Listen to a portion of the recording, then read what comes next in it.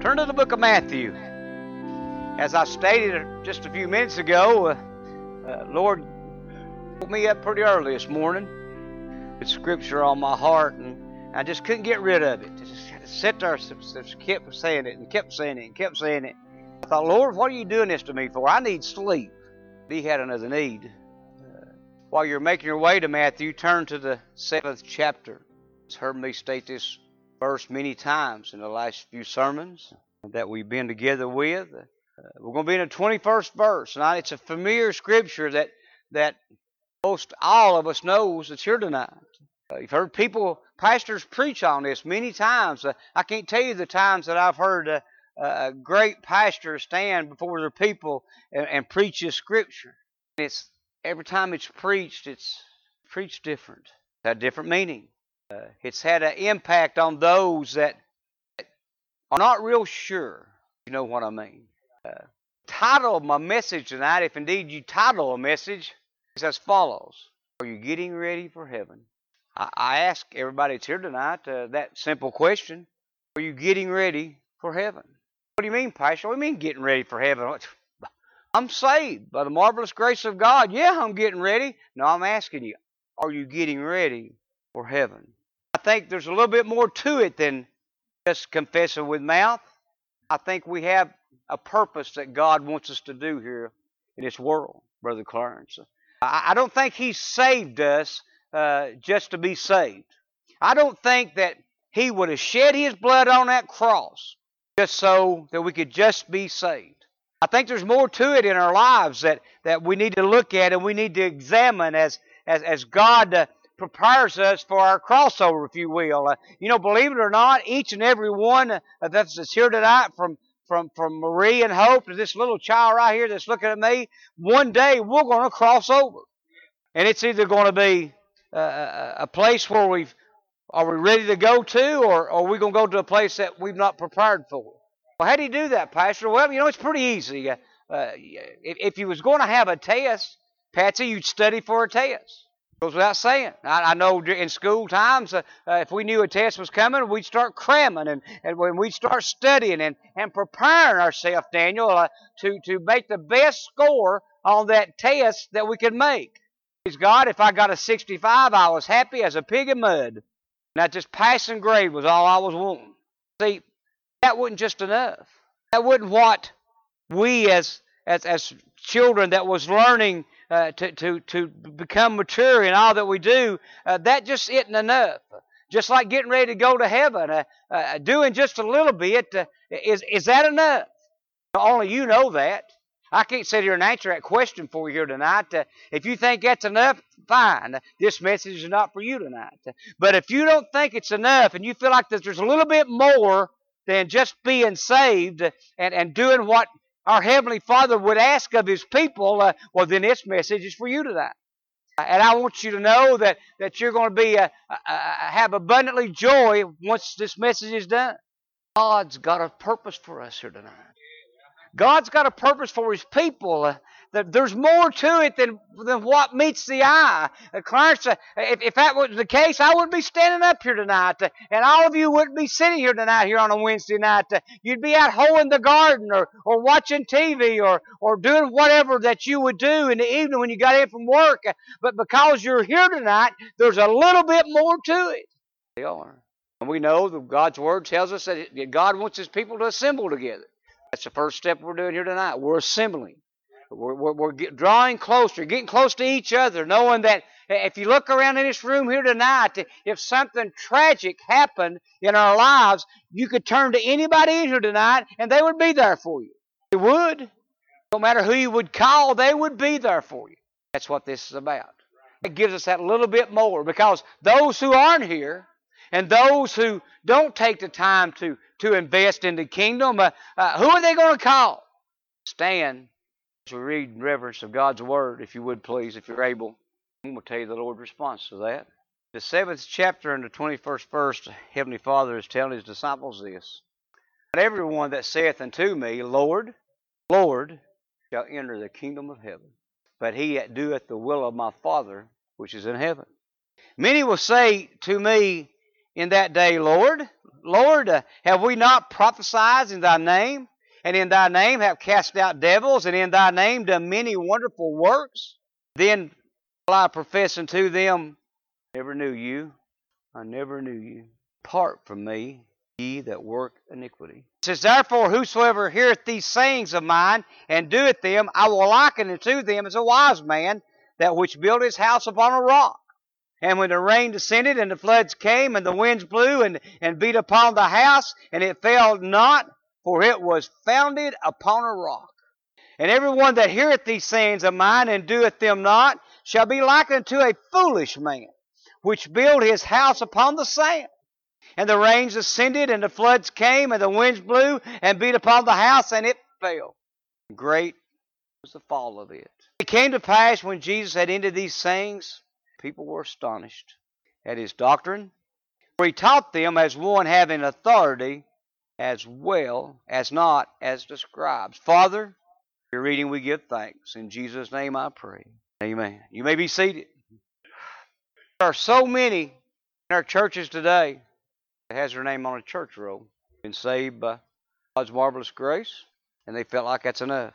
I sit and wonder, if I was in their shoes, I would wonder, is it?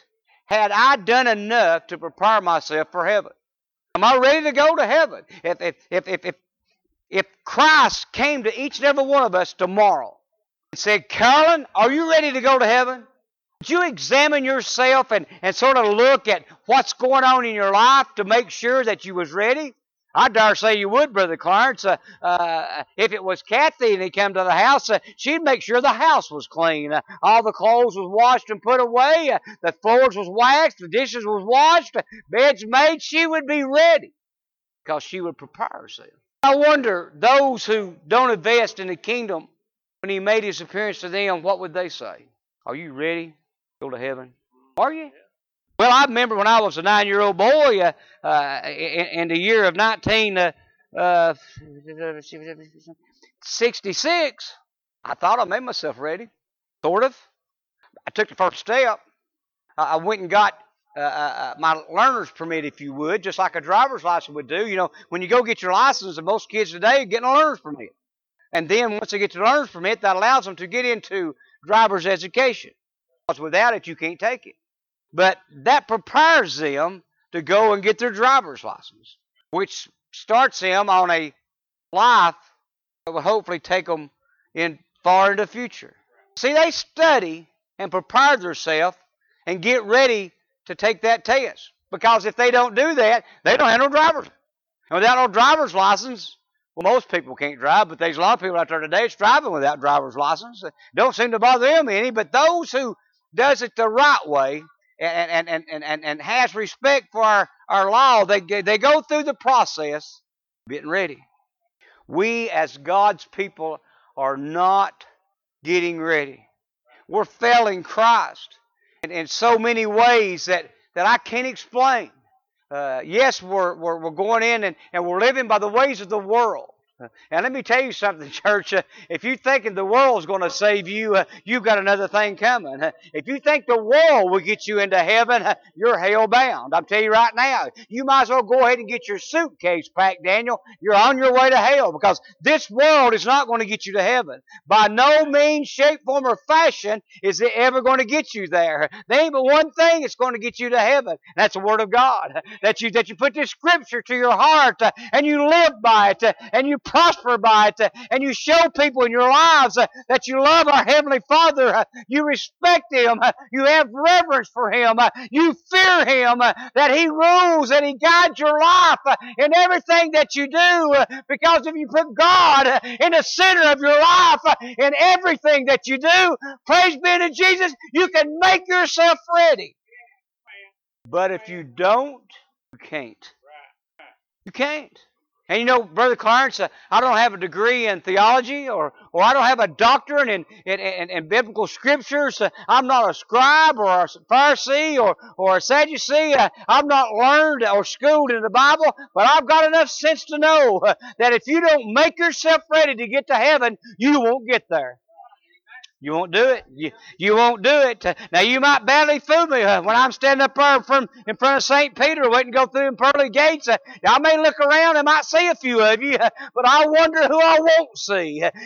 I started to say earlier, do you know how many people's names are on the church roll here tonight that ain't no way they're going to get to heaven? If they get there, they're going to get turned away. Depart from me, you workers of iniquity. I never knew you. Oh, let me tell you something. If you sit there and Christ stands before you and he gives you them very words, what are you going to say? Forgive me, Father, I failed you. Oh, let me get down here on my knees and let me pray to you just one more time. Oh, allow me this opportunity to enter into the kingdom. I know I've lived a bad life, and I know I've not served you in a way that you need to be served, and I know I've not went to church, and I've not assembled with your people, and I know I've not done the things that you want me to do, but if you give me one more chance, I promise I'll do better. I'll study. I'll make myself ready because I need to get to this point in my life that I need to be in heaven. But I never knew you. I never knew you. You know, Jesus is talking to his disciples at his time, and he had went through, they were on the mountain. He went through the Beatitudes and going through parables, speaking to them, educating them, if you would, trying to make them ready for what was to come in their lives. Oh, let me tell you something, Brother Clarence. The teacher that he was on that mountain to them disciples, let me tell you something. They drawed a lot of knowledge up from that mountain that day. They knew when their Heavenly Father spoke, they listened, and they knew what he had to say had some meaning to it. And they knew when they come off that mountain, they had been in the presence of God Almighty. They knew that. Christ was trying to prepare his disciples, trying to make sure that they was getting ready. He knew one day he wasn't going to be in their midst any longer. He knew that his day was coming, that he was going to have to leave them and ascend to heaven and know that he would leave the Holy Ghost behind, and the Holy Ghost would have to enlighten their lives. But without the faith and making yourself ready to make your way to God Almighty in the kingdom of heaven, there was no way they was going to ever let the Holy Ghost come into their life without that faith and making herself ready. They could have stayed in an upper room and not went out on that Feast of Pentecost, a yearly feast that they would all make arrangements and they would make journeys to go celebrate. It was a yearly thing, just like the 4th of July for us. We celebrate that. But they made mention and they made a journey because they knew something was cooking during that feast. They knew that those thousands and thousands of people was going to be gathered from all nations and from all walks of life and from different languages. But they knew when the Holy Spirit showed up, praise be to God, one language, all languages became one and all people became one. Thousands was saved during that time. I just wonder, is that enough for them? They stopped in Clarence and went back their way and went back to their hut or wherever it is that they came from? Or did they yearn to know more about this man named Jesus? Do we as God's people, Marie, do we yearn to know more about Christ? I know that you do because you're all here tonight. And most of you here tonight knows more than I do. I am a learning in process, let me tell you. But I know without a shadow of a doubt that all that's here tonight has that yearning to know just a little bit more and to make their way just a little bit better when it comes their time to leave this world. I asked for a prayer request tonight for Kathy's niece on top of the world. For some reason, the world failed. And not just for her, for the family. You sit there and ask yourself, why did this happen to me? I was healthy and things were just going so good. I was on top of the world. Things were good. What happened? The world happened. Now it's time for her to start drawing strength from our Heavenly Father. Because without Him, her journey is going to be a tough one, to say the least. That God's people around her is going to be tough. One day she's going to be laying on her back in that hospital and she's going to be looking up at her Heavenly Father asking, Lord, help me. Please, God, help me. You know how many times That's happened over the past 100 years with people laying in hospital beds looking up because they're laying flat on their backs, so they're looking up to heaven. God help me. Please help me get better. They need to be asking, God, make myself ready. Whatever your will is, make myself ready. I've not done what I need to do in this world to be ready to go to heaven.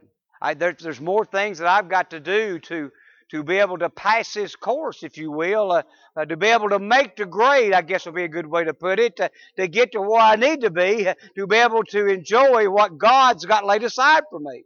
That's the kingdom of heaven. Streets of gold, the Bible tells us. It's an amazing place, they say. Walls of jasper. Let me tell you, the jewels, that's inside the pearly gates is unmentionable. But you know something? I don't know what it's going to look like, but one day we will. And I pray that we're all schooled up. We've got all of our homework completed. We've got everything ready to go. We've got our suitcase packed because one day, and you bank on this, if I've ever given you a stock tip, bet on this one. Invest everything in what I'm about to tell you right now. One day you're leaving this place, and we're not going to get out of this world without leaving and without dying, because that's one thing as God's people are appointed, we're going to die one day. We're all appointed that. Used to be a song on the radio, everybody wants to go to heaven, but nobody wants to die. You sit there, and during that time when that song was popular, when I was a young lad, I didn't know much about church or Christ or heaven. I enjoyed hearing that song, enjoyed singing it, but I didn't really know the meaning of it. But you know how many church people want to go to heaven, but nobody wants to die? Church, let me tell you something. We ought to have that yearning. Look upon the face of our Heavenly Father. Something that we all should be striving for. Because one day we're going to be looking upon it, and He's going to give us a glorified body on top of that. He's made that promise to me. And of all the promises and covenants that He's made in the Scriptures, He's made one that I really like. He's promised me a glorified body. And let me tell you something, church. You're looking at a man that needs one. This old body's getting wore out. The older I get, the rougher it gets. And the story is true for a lot of people that's in this room here tonight. But let me say this. He has made you a promise that things are going to get better. What a blessing to know that things are going to get better. There's not going to be no rioting in heaven. There's not going to be no stealing, no thugs, no profanity, no cursing, no blasphemies, no nothing. Everything will be precious in the eyes of God. It'll all be light. No need for darkness, the Bible tells us, because Christ will be our light. What a blessing to know that He's shown is going to be so bright it will never dim. What a blessing it is to know that.